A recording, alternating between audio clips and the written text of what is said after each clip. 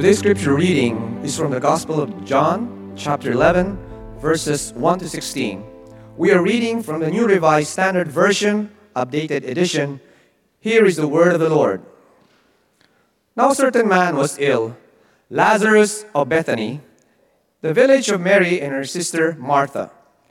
Mary was the one who anointed the Lord with perfume and wiped his feet with her hair. Her brother Lazarus was ill. So the sisters sent a message to Jesus, "Lord, he whom you love is ill." But when Jesus heard it, he said, "This illness does not lead to death.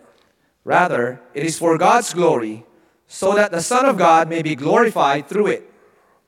Accordingly, though Jesus loved Martha and her sister and Lazarus, after having heard that Lazarus was ill, he stayed 2 days longer in the place where he was.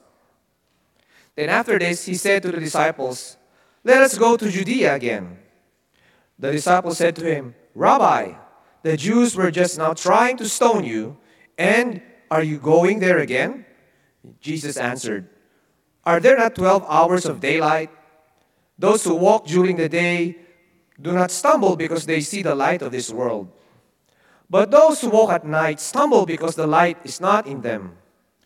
After saying this, he told them, "Our friend Lazarus has fallen asleep, but I am going there to awaken him." The disciples said to him, "Lord, if he has fallen asleep, he will be all right." Jesus, however, had been speaking about his death, but they thought he was referring merely to sleep.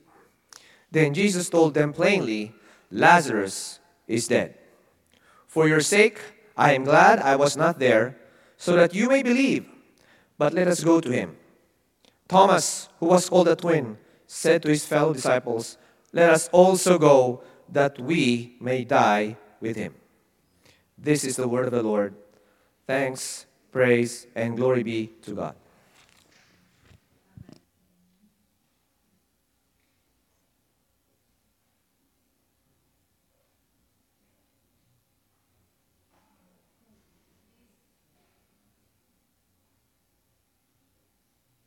Today's sermon title is, "Let It Die." Let us pray. Lord, may the words of my mouth and meditations of our hearts together this morning be pleasing in your sight. You are the Lord who both gives and takes away. Blessed be the name of the Lord. Amen. So, I am excited because 2 weeks from today, we are going to have one of the biggest celebration of the Christian year, right? And that is quite exciting. And what is it that we are going to celebrate? Easter! That's right. We will be celebrating resurrection of the Lord and Savior Jesus Christ. And this year, we celebrate big. So please invite your family and friends to church. We will have a special worship. We have an egg hunt for kids and a lunch fellowship after the service. And Tianen will sell some products using her artwork. So I think they're a lot of fun. Yes, coming. So Easter for us symbolizes God's impossible ability to turn death into life. Our Lord and Savior Jesus was destined for the cross so that through his sacrifice we might be cleansed from our sin. But death was not all that had planned. Through Jesus' death and through his resurrection from death, God showed to us the power of life anew, a power which can be poured into us as well. And if you're a Christian, I'm sure we all have had at least one experience, and hopefully many more, where the course of our life was turned for the better as a result of our faith in Christ. A time when we found hope in a very hopeless situation, or when God gave us exactly what we needed, precisely when we needed it. A time when God healed, a time when God saved, when God delivered us from the miserable, death-like situations in our lives and replaced them with things of meaning and purpose. Right? Rebirth, renewal, a new chapter in our lives, whatever we call these things, when God intervenes in our lives, this way is so exciting, right?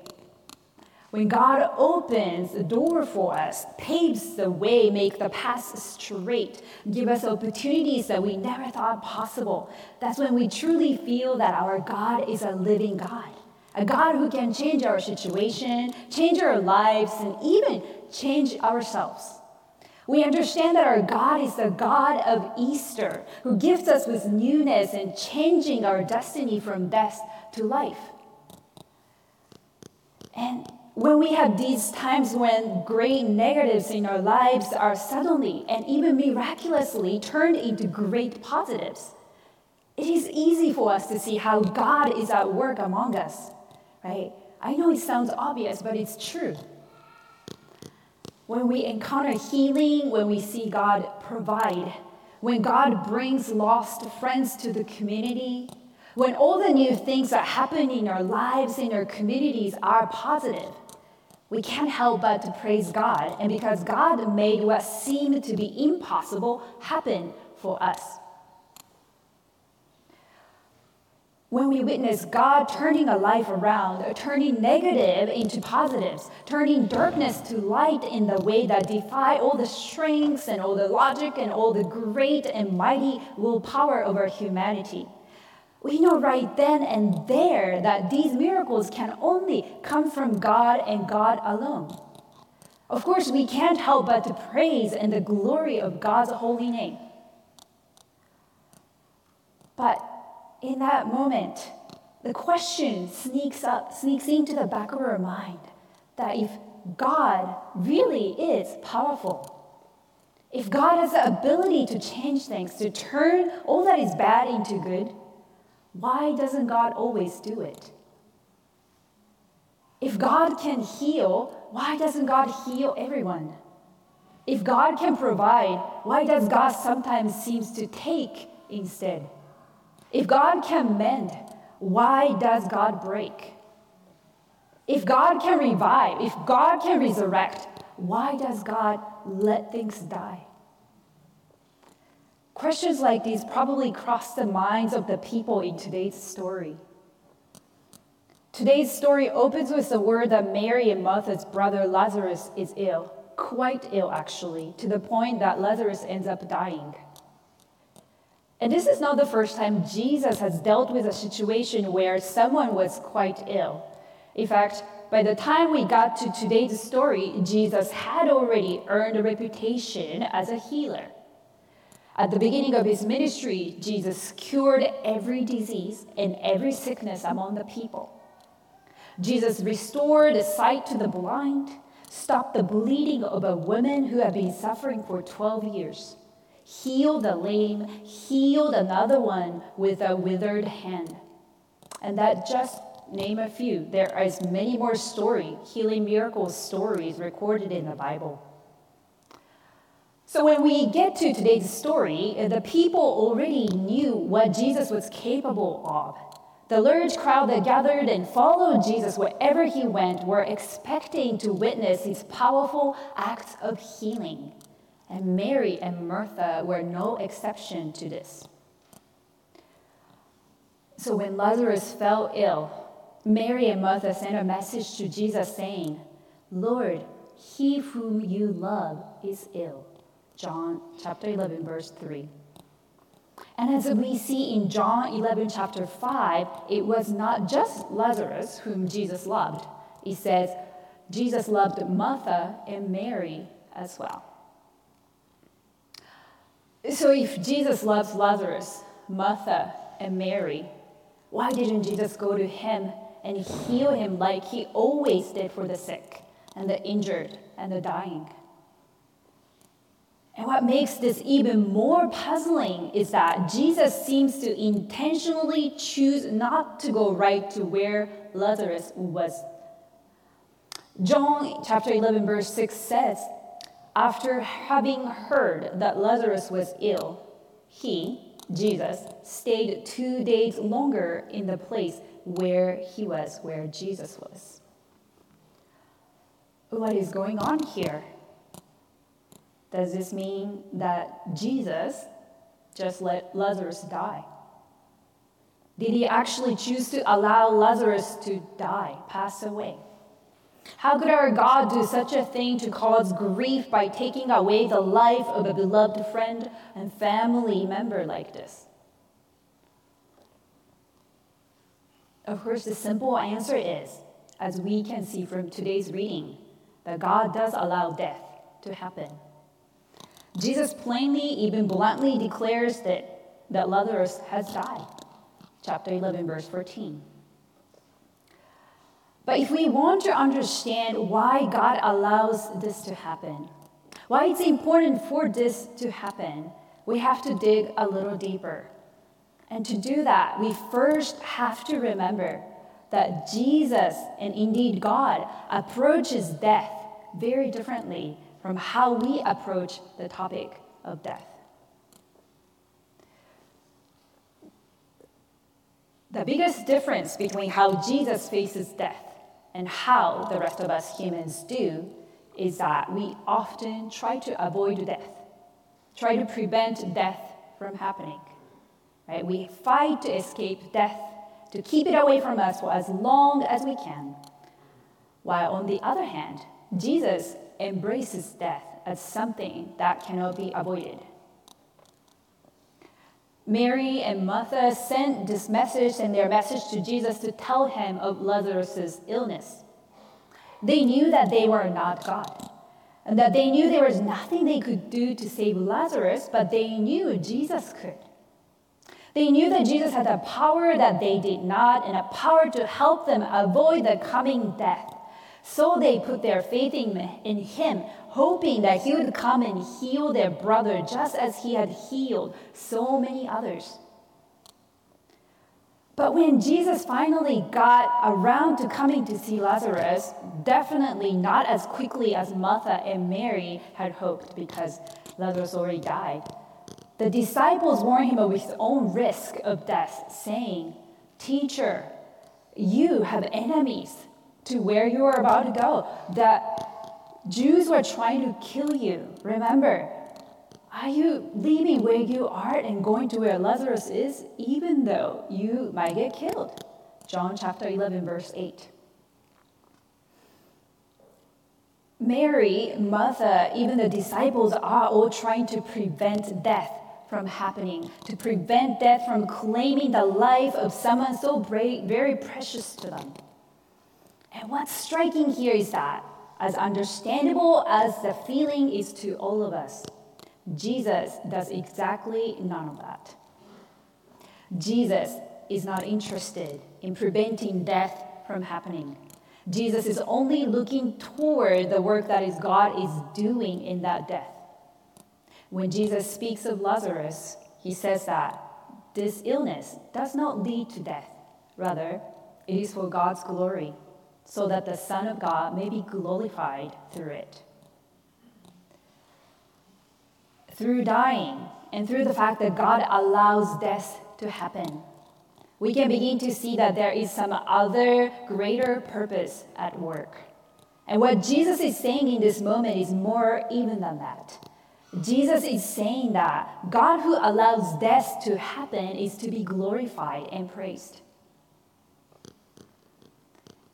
It's very easy to give glory to God when we see signs of power, life, light, healing, recovery, and all the possibilities of God's promises coming on our way. It is easy to celebrate God who gives us nothing but blessings, but it can be much, much harder for us to see God as praiseworthy and glorious when it's not blessing we're looking at, but death instead.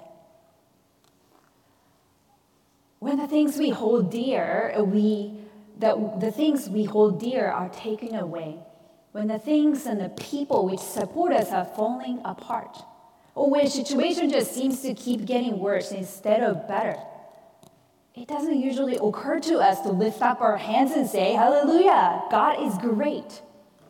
Does it? But this is a core message of today's scripture. God is the God of both life and death. God creates life and God takes away life. God has the power and authority to give new life and to take away life from people and things that have run their course. This ultimate authority and great power belong only to God. And allowing ourselves to accept, even embrace the death that God had ordained is a crucial step in our faith journey. Look at Jesus' life. Throughout his entire life and ministry on earth, Jesus knew that Jesus was going to have to suffer and die on the cross. Jesus said, "I am the good shepherd." The good shepherd lays down his life for the sheep. Jesus did not avoid talking about his own death, and nor did he try to prevent it from happening. And not only did Jesus not try to avoid death, but through his words and actions, he encouraged the disciples to live in the same way.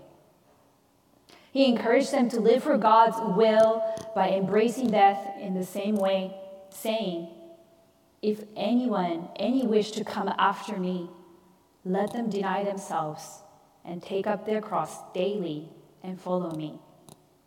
For those who want to save their life will lose it, and those who lost their life for my sake will save it." Luke chapter 9, verse 23, verse 24. I think that this cross we bear, this death we face, comes for us Christians in the big ways and small ways throughout our Christian journey. After I became Christian, I had to let go of the part of me that placed my sense of self-worth on material things, like I bought a bunch of expensive clothes. Because when I let that part of me die, I could embrace the fact that God, not my expensive clothes or cosmetics, made me good. When Don and I decided to go to seminary and to get trained to be pastors, we had to let our lifestyle of security and stability go because we let that part of us die. We could embrace the fact that God would provide for us wherever we might go. When God inspired me to forgive and embrace my stepmother, I had to let go of my pride and conviction that I am no wrong here. Because when I let those things die, I could embrace this new relationship God has given me in my life. When we set aside our own desires, plans, hopes, and expectations, when we put these things on the cross and let them die, we make room for God to grow new things within us, spring forth new plans, hopes, and life out of the tomb. Dying to ourselves means rising anew in Christ. For everything, there is a season and a time for every matter under heaven. A time to be born and a time to die. A time to plant and time to pluck up what is planted. Ecclesiastes chapter 3, verse 1 through 2. Many of us know these famous words. And we know that all things happen in God's ordained time. That all things, both good and bad, happen according to the will of the Lord. But as much as we know, believing it is another thing entirely. I confess that there was a time when I was really worried about declining attendance in our Sunday worship, in our classes, and in other gatherings and events we offer as a church. Whenever I heard someone lament how KUC used to have so many more people coming, worshiping together on Sunday morning, I wondered to myself, oh no, is our church dying? Can we ever restore ourselves to the glories of the past? Is this my fault? Am I not doing enough? And in those times of anxiety and fear, I found myself working harder and harder to keep things from getting worse. I sent out reminder after reminder to people so that they might come to the different events at our church. I started to worry about the numbers of people who show up, and I only ever felt relief on those occasions whose those number went up just a little bit. At some point, though, it hit me. I realized that I was working in vain. I was trying so hard to save something that it was not my job to save.